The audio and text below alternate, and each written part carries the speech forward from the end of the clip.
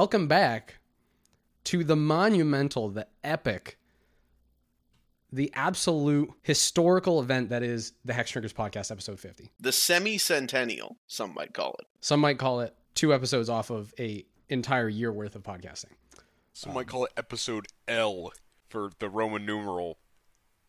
I hope no one calls it episode L. Yeah, I don't come want. out. I don't want episode L. This episode's an L. Episode W, my boys. Anyway. Just so the listeners know that to do a W, Julian just put an L on his forehead and then a backwards L next to it. No.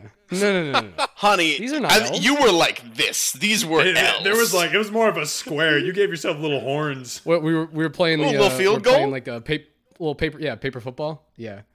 Anyway, God, we're back. 50th episode. And what else would we be doing than brewing a fucking commander deck? That's all we know how to do. Could have seen it coming. If there's one thing that these 50 episodes have shown us, there's only one thing that we know how to do. And not even that good at it. We're not even that good at it. But we're acceptable enough that we can keep going. We're doing a group brew. Woo. Yep, we've done several group brews before, and Crimson Vow just came out, but we said we don't want to talk about any of those commanders right now. Maybe later we will. We want to do a throwback, and we want to do a group brew that we've done once before, where we pick a partner, specifically a partner from the Commander Legends set that we are so fond of, and then we each pick a separate partner to go with that partner, and we all do a group brew around that set that we picked. Chev, who was our base partner, the one that everyone had to utilize? So, in honor of our double stay on Innistrad this past fall, we chose to take one of the legends, one of the ones that really became a face of Commander Legends, and that is HALANA KESSIG Ranger, a 4-mana 3/4 green with reach, and whenever another creature enters the battlefield under your control, you may pay 2 generic. When you do, that creature deals damage equal to its power to target creature. So, looking around in the notes, it seems like we have a luckily and very interestingly, a bunch of different takes on, how to make that effect work. And I'm excited to kind of get into it. Yeah, I think we have covered all the colors, which is a first, for sure. Excellent. Good for us, Deserve a cookie. Yeah, Eric, you put your notes in last, so why don't you go first? Sure. I will be honest, I just put the deck name in last, but it is HALANA KESSIG Ranger and Livio Oathsworn Sentinel. So the game plan here is we're going to build a big mana base with a lot of mana doublers and a lot of good ramp. And then we're going to use Livio's ability to exile a bunch of our creatures, all of which have quality ETBs and are reasonably well statted. And then we're going to tap Livio, return them all to the battlefield all at once. And then, for the ones where it makes sense, we'll activate HALANA's ability so that they can fight, break through the lines, and then hopefully clear up the field of any other problematic creatures. Meanwhile, at the same time, we're going to have creatures like Avacyn Angel of Hope that are going to make our board indestructible, things that are going to make it a lot harder for our creatures to die. Yeah, just generally build around the plan of having a very tough board, then blink it in and out a bunch of times with a group of quality Selesnya ETBs. As well as some colorless cards like Duplicate, which just bangs in this deck. Did we read Livio? Okay, no. 1 and a white. He's a human knight. He's a 2/2 with partner. His 2 abilities are 1 and a white, choose another target creature, exile it with an Aegis counter on it. Its controller may exile it with an Aegis counter on it, to be clear, so you can pick your opponent's creatures, and they may choose to have them exiled. Or, if you're in Two-Headed Giant, you could pick your partner's creatures, and they could choose to have them exiled. That's much more likely. Livio also has 2 and a white, tap, return all exiled cards with Aegis counters on them to the battlefield under their owner's control. Oh, nice. So, we're going to tuck a bunch of creatures under Livio, return them all to the battlefield, and then as they enter, HALANA will trigger for each one, asking us if we want them to fight, and with creatures like Foe-Razor Regent that benefit off of fighting and other creatures fighting, we'll get a bunch of really nice stuff going on, hopefully. So just a quick clarification as well. HALANA is not fight, it's just deal damage too. So you don't need to worry about your creatures also getting hit. Mr. Avacyn, Angel of Hope in your deck list. I did fully misread the card. It's okay. Fighting isn't that core. Foe-Razor Regent is actually the only fight synergy we have. But yeah, this means that you can swap a couple cards out of my deck, which I will do, and focus more on just really winning those trades and having quality ETBs. Well, that kind of leads perfectly into what I did, because a key synergy of my deck is the fact that we're not actually fighting, and we are dealing the damage. Eric, you're talking about how you want to build up a big board so that no one can get through you. I want to build up a small board, but I just don't want my opponents to have any creatures, because I am playing a Golgari deck where I'm pairing HALANA with Falthus Shadowcat Familiar, who is a 2 and a black. Commanders you control have Menace and Death Touch. So Falthus as well as HALANA will both have Menace and Death Touch when they're both out. Now, of course, HALANA does not trigger on her own ability, but Falthus, when he comes in, if HALANA's already out, will trigger. And I am playing a bunch of Death Touchers. So when all my creatures come in, and generally they're very cheap creatures too, so we can always try and activate HALANA, we will be quote-unquote biting our opponent's creatures. And since we have Death Touch, that will promptly kill them and make way so that even though we're playing a bunch of 1/1s and 2/2s, we can just get in, no worry.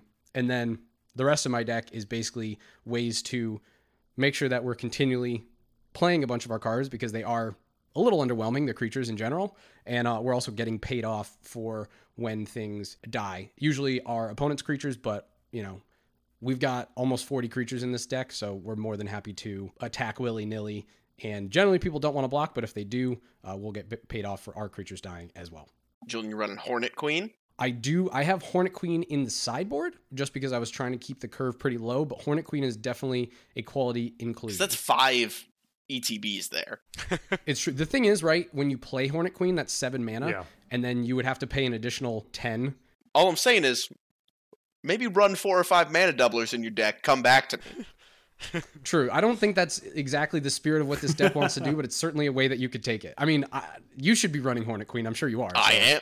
Exactly. Yeah. Wonderful.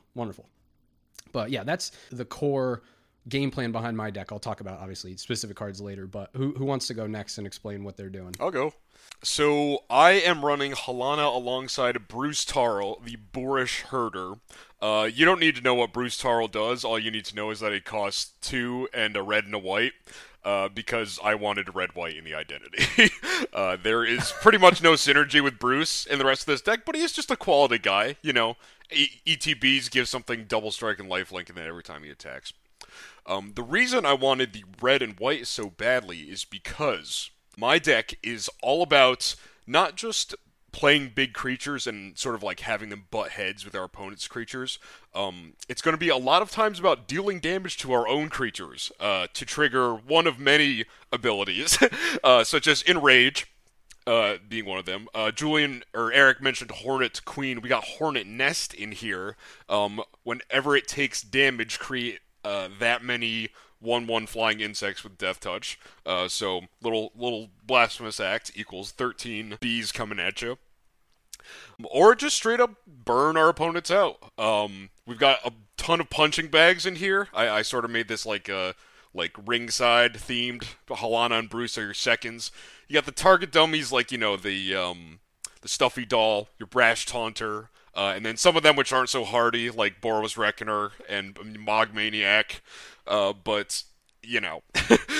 So, yeah, there's sort of a number of different ways the game plan can go. Obviously, you're still playing a lot of big creatures. A lot of them do fight, because not that there's specific synergy with HALANA herself in terms of fighting, but because we like our creatures taking damage, and we have ways to turn them into punching bags with some of our equipment. And, yeah, so you can win by just fighting all your opponent's creatures to death, or burning them out with a really gnarly Brash Taunter. Damn. Nice. That's a pretty sick plan. As I said before we started, I almost went with a very similar plan, including a lot of cards like where Ancients Tread, and the other one where when a creature ETBs, it just does straight damage to face. Warstorm Surge. Warstorm Surge, thank you. Trev, what do you got going on? So all those ideas sound nice. I kind of took a little bit of each. I am doing HALANA Kessig Ranger and Brynlin the Moon Kraken.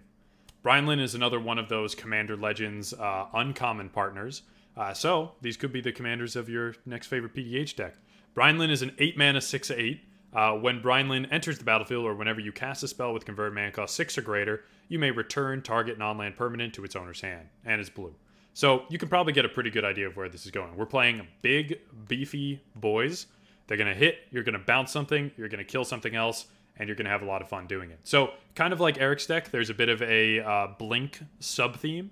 We've got things like Conjurer's Closet going on, things like Mimic Vat, ways to kind of produce these creatures, because while Brineland cares about casting, HALANA doesn't, as Eric also alluded to. So we just keep bringing these same things back to deal as much damage as possible. Another big theme, of course, is 6 mana-ish, where we have cards that their mana value is much higher than 6, but you're usually casting them for much less. So this is going to be the Delve mechanic. This is going to be the cards from the Mastery Cycle from recently Strixhaven, or things like Summoning Trap, when you're feeling a little crazy. So trying to get in there with as little possible mana spent to trigger Brineland and just keep your opponent's cards where they belong, in their hands, and not bothering you. And then lastly, the thing we focus on is the big creatures themselves. So this is a green-blue deck. We're going to be doing dumb green-blue things. Normally this is Julian's domain, but I decided to try and take a stab at it this week. So we've got things like Agent of Treachery, Avenger of Zendikar, Duplicant, all these things that really benefit from multiple ETBs and also happen to have 6+ converted mana cost to trigger Brineland. So that's really what we're doing here. We've got the Blink, the 6 mana bounce, and big, nasty green creatures. And we got a little bit of Hornet Queen action going on because we care about cool Death Touch creatures, unlike some of us. No hidden tricks, nothing else. We're just going in, smashing things, and you're leaving everything else to the wind. Bro, I got nothing but cool Death Touch creatures. That's all I'm saying. I actually had too many cool Death Touch creatures. I actually had to cut some so that I could put lands in my deck. Who needs those? You only need 32, right? Lands don't sound like they have Death Touch. That's exactly... Listen, I'm only running 35, Ooh. which is very low for me. Chev, I'm mad that you're calling shots out at me because I actually put you in my deck. Brian? I'm actually... Cheville. Oh, Chevelle. This is jumping ahead a little bit. I was like, Brineland doesn't go in green-black. I'm a little confused. No. I'm talking about... So one of the I alluded to, obviously as we're killing creatures, we want to get paid off for it. Well, Cheville is one of those payoffs. He's Cheville Bane of Monsters. He's a green and a black for a legendary creature, human rogue. He has Death Touch. So when he comes in, he's already going to kill something. And he's a good blocker. And he's a 1/3 too. So he's not... We have a lot of 1-mana 1/1s with Death Touch in this. Your Typhoid Rats, your Foulmire Knights, your Moss Vipers. But Cheville, at the beginning of my upkeep, if our opponents control no permanents with bounty counters on them, I get to put one on them, either a target creature or a planeswalker an opponent controls. And then whenever a permanent opponent controls with a bounty counter on it dies, we get 3 life and we draw a card. So we're going to be killing a lot of creatures. We can put bounty counters on the ones that need to go. We kill them and then we get paid off for it. So it's great. And plus that life buffer is actually real nice because, like I said, we're not exactly creating an army out here. We got a bunch of little small people, but if some people come through and they're like, we're just going to trample, we got a problem though. Another good one is Skullwinder, which a lot of people know because it's the political Eternal Witness. When it enters, we return a card from our graveyard and an opponent returns a card from their graveyard, but it's also just got Death Touch. And of course, we've got, like I said, the classics like Vampire of the Dire Moon, and then a lot of like flash Death Touchers, Ambush Viper, Blacklands Paragon, Direfleet Poisoner, all ways that for 2 mana at instant speed, you can kill a creature. Well, I guess 4 mana at instant speed, 2 mana for the creature, and 2 mana for HALANA's ability. You can kill a creature and then also probably surprise block a creature. So ain't nobody safe out in these streets. That's all I'm saying. Julian, as soon as I saw your theme for this, I was just like... The first thing I thought of was, like, I really hope this guy put Finn the Fangbearer in this deck, because this is exactly where he belongs. And you did. So congratulations. You've done it. We got the... like I said, we have 39... Actually, we have 41 creatures, including our commander in this deck, and basically everyone's going to have Death Touch. So, if we clear enough creatures and we have Finn out, we can definitely come through and kill an opponent or two. If we get lucky on how the board state shakes out. So yeah, that is certainly a win con. Is anyone else running Panharmonicon? I'm not, but I am running Strionic Resonator. But Panharmonicon seems like a great idea, because it essentially does the same thing. We're just looking to copy that triggered ability. And it's free. True. And so, yeah, I'm very excited, if I ever play this deck, to drop a Hornet Queen, make 8 1/1 green insects with Death Touch, and then B, have 18 triggers of HALANA's ability, asking if I want to wipe the board. Yes, I do. Yes, True. we do. Which, again, is why I'm running several mana doublers. I have to ask, what are these mana doublers you're running, and how often are you going to have just near infinite mana? I want to know what's the math going on. Yeah, here? so I'm running Dictative Karametra, which is 2 green. Whenever a player taps a land for mana, add an additional mana. That one's great because it has flash, and so you can flash it in the turn before, like the end step of the turn before you. So you are the first one to benefit off of it, which is huge. Additionally, Heartbeat of Spring, which is 3 mana for the same effect. You're not the first one to benefit off of it, but it's cheap, which is good. Mirari's Wake, absolute classic. Down to $5. If you don't have one, get one. That's true. And then Zendikar Resurgent, which helps refill our hand, because ideally with all these mana doublers, we're going to be moving through our hand pretty quickly. So with 29 creatures in the deck, this will hopefully help keep things moving. So, Eric, I do see a lot of symmetrical mana doublers in here. What deck was it that you ran that last had symmetric mana doublers, and how did it go again? Well, it was the Kamigawa deck. Ah, right. So it had other issues. Because I was seeing that Heartbeat of Spring, and I was like, I don't think this went well last time. Yeah, so, well, just be a little careful, if you're running these, that if everyone else has their HALANA deck too at game night, it's not going to be just you who gets to smash the board. I did drop Heartbeat of Spring turn 3 in a Kamigawa tribal deck, which was a bad plan. However, in this deck, I think we'll benefit a lot more from it. No one's running all the aggressive 1-drops and all the swords. Yeah, like some scrub. I love that game. Anyway, Oak, what did you want to say that was about this podcast? I just wanted to run this one card by you. It's a pretty good mana doubler that I'm a big fan of because it's got one of my favorite mechanics sort of intertwined. Regal Behemoth, 6 mana, trample. When it enters the battlefield, you become the monarch. And while you're the monarch, essentially all your land mana is doubled. Yeah, I will be adding that because I always forget about Regal Behemoth, because whenever I think mana doublers, I default to enchantments and the Praetor that doubles your mana, which no one likes. Oh, yeah. Well, let's be clear. That's not the part that no one likes about that Praetor, Eric. What's the other part of that Praetor? Something other people have problems. Yeah. I've never personally experienced this. To me, that card just says, double your mana, someone discards at least one card. Jesus Christ. So I'll jump into some of the stuff with my deck next. So kind of as I went over in the intro, we're playing big creatures, and then we're trying to hit them with the HALANA triggers. So I kind of mentioned a couple of those: Agent of Treachery, Avenger of Zendikar, and Duplicant. And these are really good, and like Eric's deck, we're really focused on those ETBs, especially with including Thassa, the new one, Thassa Deep Dwelling in here, as well as all those other ones mentioned. So while white has a lot of, instant speed blink effects, and the new card from AFR, Blink usually has a home in blue for like permanents that are the ones doing it as well. So between Thassa Deep Dwelling, I know Julian especially, but I'm sure Oakley can remember standards past where Thassa, Deep Dwelling, and Agent of Treachery made for a fun time for everyone involved. Or a Thassa, Deep Dwelling, and a Terastodon just continuously smashing everything on the board. And that's really what this deck is trying to do. Because, of course, when Terastodon, as one example, comes down, you're going to get a trigger of a 9/9 being able to hit something. So while this deck might not have the sort of get in and get out of Julian's deck with the Death Touch creatures, this just assumes it's going to stomp on something and that thing isn't going to be around anymore. I do want to focus on a couple cards I briefly mentioned, which were cards that you are not casting for their full mana value, and because this is just a useful thing to have for any deck that may care about mana cost or because they're powerful abilities. So a lot of people are familiar with the Delve cards. Treasure Cruise, obviously, Dig Through Time is another one. But Ethereal Forager is a newer Delve card. I believe it was in one of the Commander Precons from 2020. It's a 6-mana 3/3, so we're not really getting in with the HALANA trigger here, but it has Delve, Flying, and whenever Ethereal Forager attacks, you may return an instant or sorcery card exiled with Ethereal Forager to its owner's hand. So you get to kind of benefit from that Delve trigger.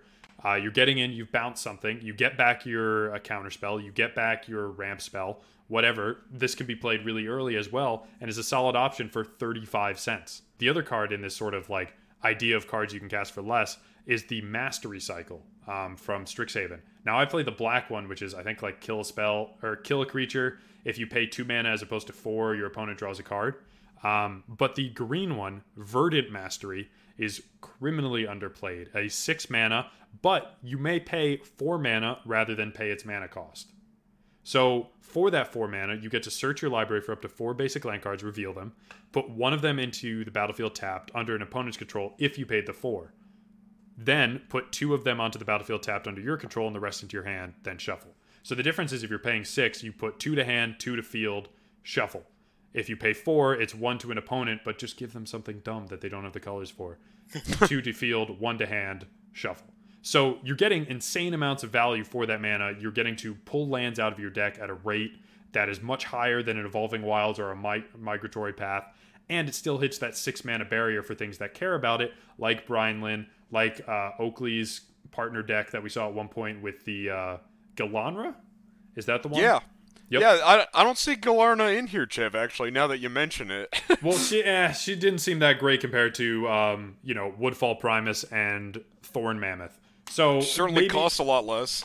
Yeah, but we've got the, since we're in blue-green, we can do whatever we want. We've got all the ramp spells. We've got all that. Yeah, you forget the green part of blue-green, and it causes all kinds of problems. So we're doing that kind of stuff. Those are some cards that are really beneficial to what we're doing, and they're also good for decks in general that care about higher mana cost cards. Chev, since you're also running like somewhat of a blink strategy and somewhat of a higher end strategy, you know what's a great 6+ mana card to have enter the battlefield multiple times in one turn? What's that, Eric? That's Craterhoof Behemoth, baby. Oh, dang. Ooh. You've heard of one Craterhoof Behemoth, but have you heard of second Craterhoof Behemoth? No one expects the second Craterhoof. I also appreciate if you make a deck right now because of the Child's Play? No, that's Desert Bus. Whatever the secret layer was that Wizards did recently, the cheapest Craterhoof you can buy is the one with the children's art on it.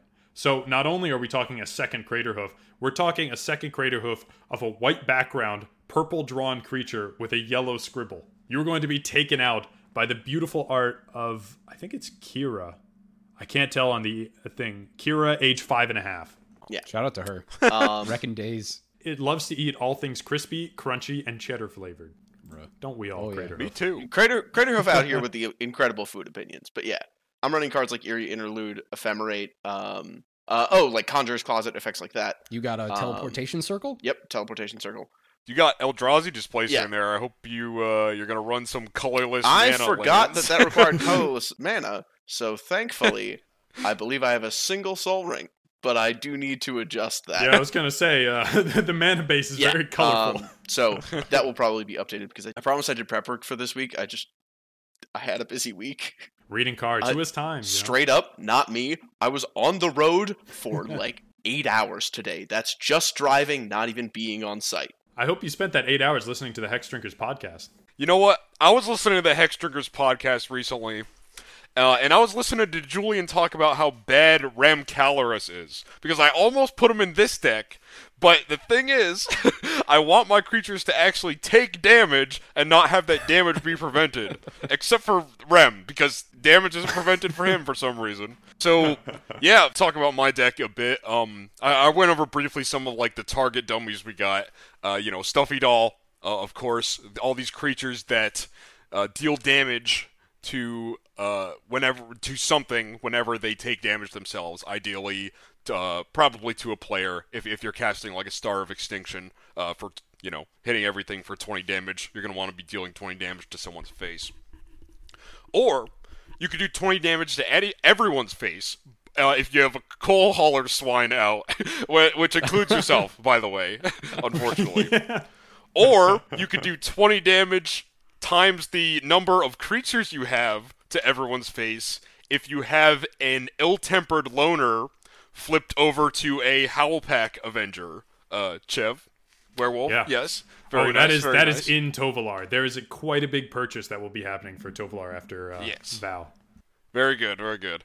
So, besides just creatures that do damage when they get hit, we got a few punching bags, I'll call them, as well. The creatures that do other things. One I mentioned before was Hornet's Nest, but we also got Polyraptor, which just makes a copy of itself. So even if that thing dies, you just got another Polyraptor afterwards, because, after it takes damage, get that other Polyraptor. Very nice. Another Raptor Ripjaw Raptor, draw a card every time it gets damaged. Nice. Flumph. Flumph. You love flump. Draw you and target opponent draw a card whenever it takes damage. Very nice. Oh, is that a little politicking? Yeah, I Yeah, think that's yeah. the first politics card I've ever seen in an Oak deck. Well, besides Savala Stampede, That that's does not not- really politics. that doesn't that's count. just sad. We all know that's not a political card. There's no need to lie. It's a political card in that when you play it, everyone then says, we must kill this man. That's true. It plays politics for your opponents. And fun fact, it costs 6 mana, so Ooh. Mm. Jeff, you running that bad boy? this deck will never see play in paper from me until that card's removed. But if you're playing it, you should play it. Jesus Christ. So yeah, we got besides just the punching bags, well, there's sort of like a similar shit, I worded that all wrong, whatever. We've got sort of like some of our creatures can become surrogate punching bags with 2 pretty sweet enchantments that we got We can and punch actually him if both we want. yeah, both very recent sets. In Commander Legends, we got Blazing Sunsteel, which is an equipment that gives whatever creature it's equipped to +1/+0 for each opponent you have. But more importantly, whenever equipped creature is dealt damage, it deals that much damage to any target. So, yeah. Fiend Lash from AFR, very similar. Equipped creature gets +2/+0 and has reach. Very cool. Looks like the Threaded Cane from Bloodborne. Whenever equipped creature is dealt damage, it deals damage equal to its power to target player or planeswalker. So we probably don't want to put that on a Brash Taunter, for example, because it's got, 1 power. But on maybe something much larger that maybe also fights something like Gargos, Vicious Watcher, or Kogla, Titanape, or the Tarask. Any of those would probably be good. The Tarask could be nasty. Taraski Naxki. Okay. Oh no. Oh, you got a Thorn Mammoth in there? Oh, I got Thorn Mammoth in here. Brawl All-Star. We put one of these things on him, and he's just fighting everyone. He's taking all kinds of damage. But so we got a lot of these creatures right that take damage, but not all of them have that nice indestructible Stuffy Doll and Brash Taunter. So we gotta have the medical staff sitting ringside just in case anything bad happens. I'm ready for the eye rolling. Best creature in the game, Selfless Spirit. He's in here. All right, shut it down. That's it. The pod's over. Ghost Forge. Sorry, guys. Oak ruined it for the rest of y'all. All right. The fucking Hofri Ghost Forge brings all your creatures back as spirits as soon as they die, and then they get exiled after. But whatever. It's another ETB for Halana. Gerard, which does a very similar thing. Promise of Tomorrow, which does a very similar thing. And of course, spells that give our creatures indestructible, like Boros Charm, Heroic Intervention, Flawless Maneuver, and Rep and Vigor, I guess.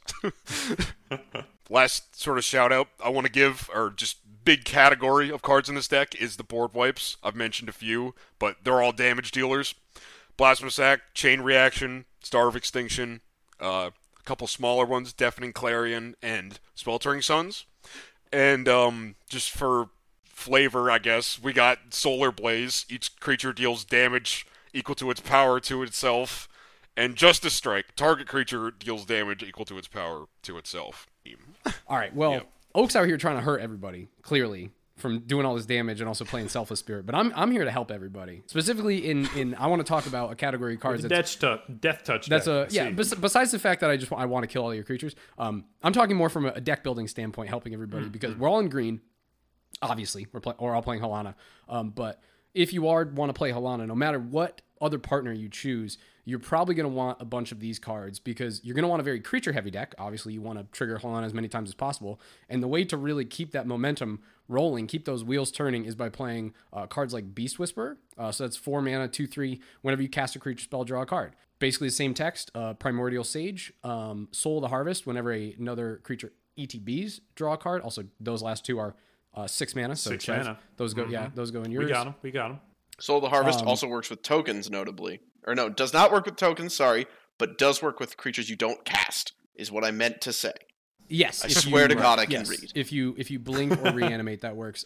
We've got Lifecrafter's Bestiary, which is an artifact that scries at the beginning of your upkeep, and whenever you cast a creature spell, you can pay green, draw a card. So it's cheaper than all those other ones, but you have to pay every time. And then, since I'm running so many creatures that generally people don't want to block, or might not have blockers because we killed them all, if you're playing things like Toski, Bearer of Secrets, who I hate the squirrel, but listen, whenever a creature you control deals combat damage to a player, draw a card. That's all of your creatures. So if you attack with 5 creatures and they're all unblocked, that's 5 cards. Same thing with Oran Frostfang, which also, in case you're not playing Death Touch Tribal, it gives all your attacking creatures Death Touch. So that's pretty good. And then lastly, I want to call out 2 cards that are specific to my deck. Harvester of Souls, whenever any creature dies, you just draw a card. Whenever another non-token creature dies. But that triggers on your opponent's stuff, so when your creatures come in, they might draw a card from your Soul of Harvest, and they might also draw one from your Harvest of Souls, which those are purposely like foils of each other. And then Death Reap Ritual, which is an enchantment for 2 green-black that says just Morbid at the beginning of each end step notably. So if you have flash creatures, which we do, I already talked about them. If a creature died this turn, you may draw a card. So, like I was saying, HALANA deck, you want to be playing as many creatures as possible, and the best way to play as many creatures as possible is to play creatures which draw you cards, which are probably creatures. Something else you can do is Kodama the East Tree, another Commander Legend standout. 6 mana also. But of course, whenever a permanent enters the battlefield under your control, if it wasn't put onto the battlefield with this ability, you may put a permanent card with equal or lesser converted mana cost onto the battlefield. So we're in green, we get to cheat, play your first creature, fight something, get to play your second creature, and only pay the fight cost, even if it's something massive. That is something that is perfect for this kind of strategy. It doesn't refill your hand, but it does get you on double triggers, hit the battlefield, and, keep running. Additionally, another card that falls in this category is one of my mana doublers, Zendikar Resurgent. I mentioned it earlier, but whenever you cast a creature spell, draw a card. So that doesn't work with our Livio Blinks, but we still have 30 creatures. We still have 2 commanders. We're going to be casting a fair number of creatures, so it should work out well. Julian, did you mention Guardian Project in there? I know you're running it, but... Ooh, I'm also running it. I forget if I said it or not, but I yeah, it's in the deck. I put it in my notes. I might have skipped over it in favor of the actual creatures. Yeah, that is also a very good one. That one I think is kind of getting up there. Yeah, that's a $12 card. It's pretty pricey. I would like to keep going because I want to talk about how I'm now. I was talking about spreading the love. Now I want to talk about how I'm spreading the slug. How we're actually winning. Exactly. We're winning. How we're gonna win? We got burn, but it's black burn. We got Dreadhound, so that's actually just from mid. Not a wolf, a demon dog. When it enters, you mill 3. Whatever, sure. But whenever a creature dies or a creature card is put into a graveyard from a library, so in case you mill or your opponents mill, each opponent loses 1 life. It's also just a 6/6. So we're gonna be killing a lot of creatures. People are gonna be taking damage. Same thing with Sir Conrad. We talked about him several times on the pod, but same thing. Whenever a creature goes into a graveyard from pretty much anywhere, Sir Conrad deals the damage to each opponent, and you can also pay 1 in a black to make everyone mill 1. We've also got cards like, obviously, if you want to play Blood Artist, Zulaport Cutthroat, you can put those in. They are less exciting than Sir Conrad, but they're also much cheaper mana-wise. I talked about Finn the Fangbearer, and we've got Revel and Riches in there. Basically, if you have any deck that's killing a lot of things or sacking a lot of things, Revel and Riches should go in there. But of course, it would not be a Julian deck if I did not put in Triumph of the Hordes, because there's nothing better than when people don't have any blockers, just hitting them with a bunch of 1/1s for lethal, pseudo lethal. One more card, because this also could be an alternate partner as opposed to playing Falthus, because most of our creatures have Death Touch anyway, so the only people getting Death Touch are HALANA and Falthus from that. You can play Sengir the Dark Baron. He is another, once again, partner from Commander Legends. He's a 6 mana 4/4 flyer. Whenever another creature dies, you put 2 1/1 counters on him. So a lot of creatures are going to be dying. He's going to beef up very good. And then also, whenever another player loses the game, you gain life equal to that player's life total as the turn began. So this is an alternate partner, but he costs 6 mana. So, spicy. Like I was saying, I tried to keep this a lower curve generally. Nice. Overall, sounds like a very cool deck. All right, I'm done. Okay. Thank you. Anyway, I just wanted to talk about a couple of the ETBs I have in here, which I think are very cool. Starting at the bottom for no particular reason. Yasharn Implacable Earth certainly has the static effect of sort of preventing people from using fetch lands and just being a very strong hate bear, but also does have the first line, which is ETB, grab a basic forest and a basic plains, put them both in your hand. So it is a card worth blinking, and it's a 4/4, so with HALANA's ability, it can take down some reasonable stuff. Wood Elves is another great card to blink. Whether or not it's actually going to do anything by fighting creatures doesn't really matter when it's helping thin your deck and grab some quality lands. Sun Titan is a ETB that grabs ETBs, which is just straight up good. I really like duplicate in this deck. I mentioned it earlier, but it's just super strong because you can line the ETBs up so that it kills their largest or exiles their largest creature, gains its stats, and then punches their second largest creature, making it a very strong 2-for-0 in your favor. Crater of Behemoth is sort of a dream scenario in terms of blinking creatures. Bane of Progress is another one that can be very powerful if you blink it at the right time. Druid of Purification. It is 3 and a green. When Druid of Purification enters the battlefield, starting with you, each player may choose an artifact or enchantment you don't control, destroy each permanent chosen this way. This is, it's a 2/3, so it is 4 mana, destroy 4 artifacts or enchantments you don't control. It really doesn't matter what your opponents choose because it's just good value, and then with Panharmonicon and Blinks, this can be almost as good as a Bane of Progress, but you don't get the stats at the end. You also don't lose your enchantments, though. True, you don't lose your enchantments, which is important because your mana doublers are enchantments. Except, of course, for Regal Behemoth. In terms of blink cards, I talked about a few, but there's Ephemerate, Eerie Interlude, and Cloud Shift as instants, but there's also a lot of creatures that function as blink spells, so we are running Felidar Guardian, we are running Emiel the Blessed, and then with that, there's cards like Fiend Hunter and other cards that really benefit from being blinked because you essentially get to cheat how they're supposed to work. I love Bane of Progress so much, and because I know it pisses Jeff off. I'm rarely playing those cards anymore. The Eldrazi? It's really only against the Eldrazi. Yeah, Bane of Progress against the Eldrazi is a big problem. Any other deck can usually weather it, besides maybe the coin flippers, but they'll have their day sometime soon. If you do end up pairing, doing any sort of ETB deck, whether it's Halana and Livio or any other thing in Selesnya, you gotta play Aura Shards. It's a disgusting card. It's gross. Every time any creature enters, even tokens, it's madness. Felidar Retreat and Sandworm Convergence I both really like in this deck because that is just passive creature generation. And so without spending mana, you're getting Halana triggers and you're making blockers. So it doesn't matter as much if you have to take a turn where Livio's just exiling things and doesn't put anything back because you'll have all these tokens to sort of fill out that space. I think there's a very similar enchantment that you, like, enchant a land and you can tap it to generate, like, a 6/6 or something? True. I don't remember the name of it at the moment. I don't either. I know that's not technically free, but 1 mana for, 6/6. Yeah, it's like pretty good. It's a good trade. Yep. I will certainly find that afterwards and add it to the deck because I like it a lot. But we're getting enough enchantments here where Bane of Progress is becoming a questionable include, but I'll keep him around for now. He's like your break glass for emergency. That's when everything has gone wrong and you just need to wipe. Yeah. I would like to highlight one more kind of funny card that I found while I was looking for good candidates for this deck. I mentioned a little bit earlier Coal Hauler Swine, which deals damage to every player, including yourself, whenever it takes damage. Turns out there's actually a card from Fate Reforged, our very first block, that can turn any creature into a Coal Hauler Swine for the low price of 3 mana. This card is Arc Bond, and it is somehow a rare. I don't know how they thought that was a good idea.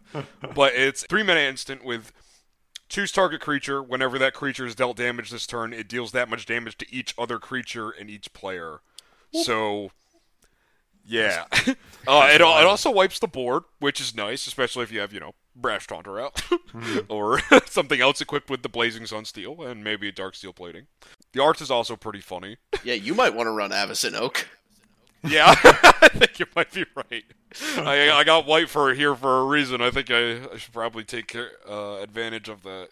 Yeah, give your medics a break. Nah, Remember, anything that white can do, green can just do better. Just hit them with the Heroic Intervention. Six mana less, instant speed, you're good. Yep. It's true. So, it's something I wanted to bring up when Oak was going over a couple of his sneaky ways to kind of get things out of the graveyard. Selfless Spirit, giving things indestructible, that sort of things. We have an answer for that, and it's 50 cents. And it's Oversimplify. For all of you green and blue players out there, this is a spell you should be running more of. It's a green, blue, and 3 from one of the Strixhaven commander decks. Exile all creatures. It doesn't matter what the rest of the text says. That's enough. It gets rid of everything. It gets rid of Hofri. It gets rid of anything else. And then each player creates a 0/0 green and blue fractal token with 1/1 counters on it, equal to the total power of creatures they control that were exiled this way. Ooh. They get one creature. Everyone has one creature. You can deal with one vanilla creature, but it gets rid of all of the nasty effects that are on the board. Run Oversimplify. Kind of like Additionally, if you want to find another less radical way of dealing with everyone's reanimation packages or everything, Ground Seal is a great card. I had it in this deck at one point, but ended up cutting it, which is just an enchantment where ETB draw a card. Cards in graveyards can't be the target of spells or abilities. Just no, you may not resurrect those creatures. They stay there. All right, I got Until one Bane of for you. Progress. Just run Rest in Peace. Okay, you could run Rest in Peace if you were... Isn't RIP super expensive? Nah, I think it's only like $10. It's come down. It's come down a lot Yeah. from when it was. Back in our day. Yeah, because it turns out it's actually usually more advantageous to just abuse the graveyard yourself than shut your opponent off abusing the graveyard. Yeah. In most situations. Chev, I really hate Oversimplify because, like, blue and green cards should not be doing that. No, that they is shouldn't. That But is now that not they're in their here- domain. I had never heard of this card. That's insane. Like, It is ridiculously good, and it just gets... I think people get scared. It's like, oh no, I got rid of a board state. They now have a 40/40, and it's like, yeah, but you probably have like a 2/2, and that 40/40 doesn't have trample. So it gives you another turn cycle to deal with something. It gets rid of all creatures. It doesn't help us now, but we know that blue is not doing this effect anymore. That effect being actually removing a permanent and replacing it with something else. That's been taken out of blue's colored pie in the most recent edition. Instead, we're going to see more enchantments that transform. Because the idea is like blue is a magic that wears off, as opposed to things like Raven Form or Resculpt, where they get rid of the permanent and replace it with something else. Even though the existing logic prior to this change was blue changes into known objects, whereas red can transform into anything, but that is being changed. Blue in the sense of like you transform it, it is a 1/1 flyer, as opposed to spin the roulette wheel, Chaos Warp. it is a 3/3 So, frog. Polymorph is no longer blue, but we're also no longer seeing these effects. However, one has snuck out into the wild. It is up to you to play it. Yeah, I would hate to see the moment where someone's like, okay, Oversimplify. I'm really happy for you for having your 40/40 Pongify. Great. Now that we're done here, your turn. Another thing I think that's interesting about Oversimplify is that you get one of these huge fractals too. So if you have a bunch of things, you will have a large thing, which you could potentially use to attack, maybe if it has haste. Also, blue just happens to be the color that's really good at, bouncing things, and when you bounce a token, it just Dies. bounces forever. It really Oversimplified bounces. Brineland. Bada bing, bada boom. Yeah, there you This deck go. was built for synergy. Wait, is Oversimplify 6 or more mana? No, it's 5 mana, unfortunately. But that's a sacrifice we're going to make for a board wipe. That's fair. Seems Hey, worth it. that's fair. I was just curious if you were doing some genuinely degenerate trash. But yeah, Oversimplify is my call out. And then I think probably the only other card I specifically want to mention is Azuri's Predation. Ooh. It recently got reprinted and is now dropped to $1.60 when it used to be like 7 or 8. 8 mana, so above 6 for those math whizzes out there. For each creature your opponents control, create a 4/4 green beast. Each of those beasts fight a different one of those creatures. So a way to fill the board. Hopefully not all of your opponent's creatures will kill your beasts. And then you get all of the HALANA triggers as well. So granted, this is a large mana intensive thing, but at least my deck is trying to go most likely for the long game. Like our commander costs 8 mana. So we're planning to be around for a while. Hopefully we have the mana to kind of utilize a couple of these 2 beasts teaming up on 1/8/8 or something like that. So I think that's a real good card for a lot of different strategies. At $1.60, it's a good pickup. Nice. I guess if there's a pause, I will go into the heinous strategy that I did not include in my deck.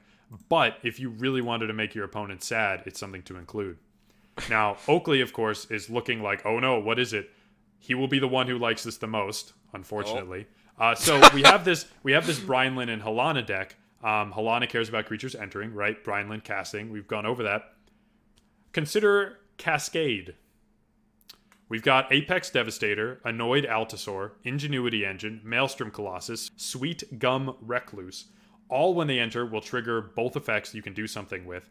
But with something like Apex Devastator, 4 Cascade triggers, anything that comes in. This deck is just has so many cards that cost 6+ mana. You could get up to like 4 or 5 Brineland triggers off a single creature for 10 mana. And then, of course, that's even before you get to the fact your board now has 5 massive things. So Cascade, of course, continues to do broken things with cast triggers. We knew this, but it's good to remind people every once in a while.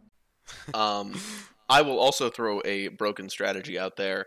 I'm running Ivy Lane Denizen because, we have a bunch of green creatures entering the battlefield.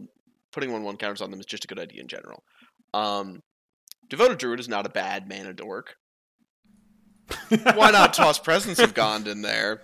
Now that you've got infinite creatures, you've got infinite ETPs, so you may as well just finish this off with a little zhuzh of Ashnod's Altar.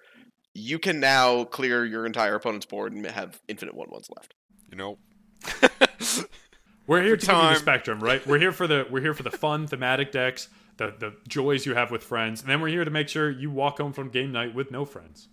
I did not include that, to be clear. I am not doing this. I cut Devoted Druid and Presence of Gond and never put the altar in. So there's obviously optimizations. I definitely tried to keep it at a lower amount because I was thinking, you're picking up these uncommon commanders. You're trying to do something a little interesting. Let's keep it at a level where these are cards that people have as opposed to the ultimate version of each. So we are running like the lower cost equivalents, like no Craterhoof. We're running Endrace Forerunners, that sort of thing. Give you the same sort of style, but you have the ability to upgrade it as you wish. I did take the opposite approach. I just sort of built it as I saw fit and decided, you know what? If someone doesn't want to pay $50 for Solitude, they can find another creature that goes in that spot. They get what the point of that slot is for. And cards like the Great Henge. Dude, just run Selesnya Signet instead. It's not. You'll live. It'll be fine.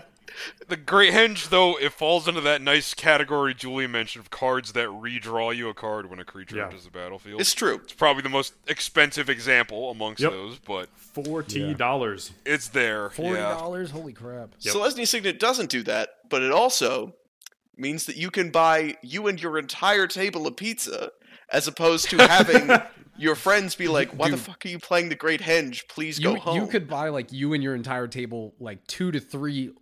large, well-toppinged pizzas for $40. That's fair. See, I'm always including wings baseline, which is an expensive ad. That's true. I mean, it depends where you're going. I had Domino's the other day, and I got a medium pizza and I think wings for I think it was $25 or something, nice. Which is not bad. Also, now that we're talking about Domino's, they don't sponsor us. The podcast is over. Unless Domino's wants to sponsor us. In which case, we'll talk. Oh, yeah, for sure. I could talk about how much I love Domino's all day, every day. But we won't unless they pay us. Exactly. This is their free shout-out. This is the free sample. This is the taster. Exactly. All right. On that note, do we have any final Magic-related comments that people want to make about their decks? Nope. I mean, I covered everything. There's plenty of other cool cards that I could mention, but I don't want to just list off my whole deck list. People can see it in the description. People will have the decks in the descriptions. We'll link them. But that's it for all of our different deck lists. You can find us everywhere at the Hexdrinkers, and that's about it. Hell yeah. Peace. Yeah. Sure. I mean, we can go into the whole thing. I just realized. No. Oh, support us on Patreon. Thanks.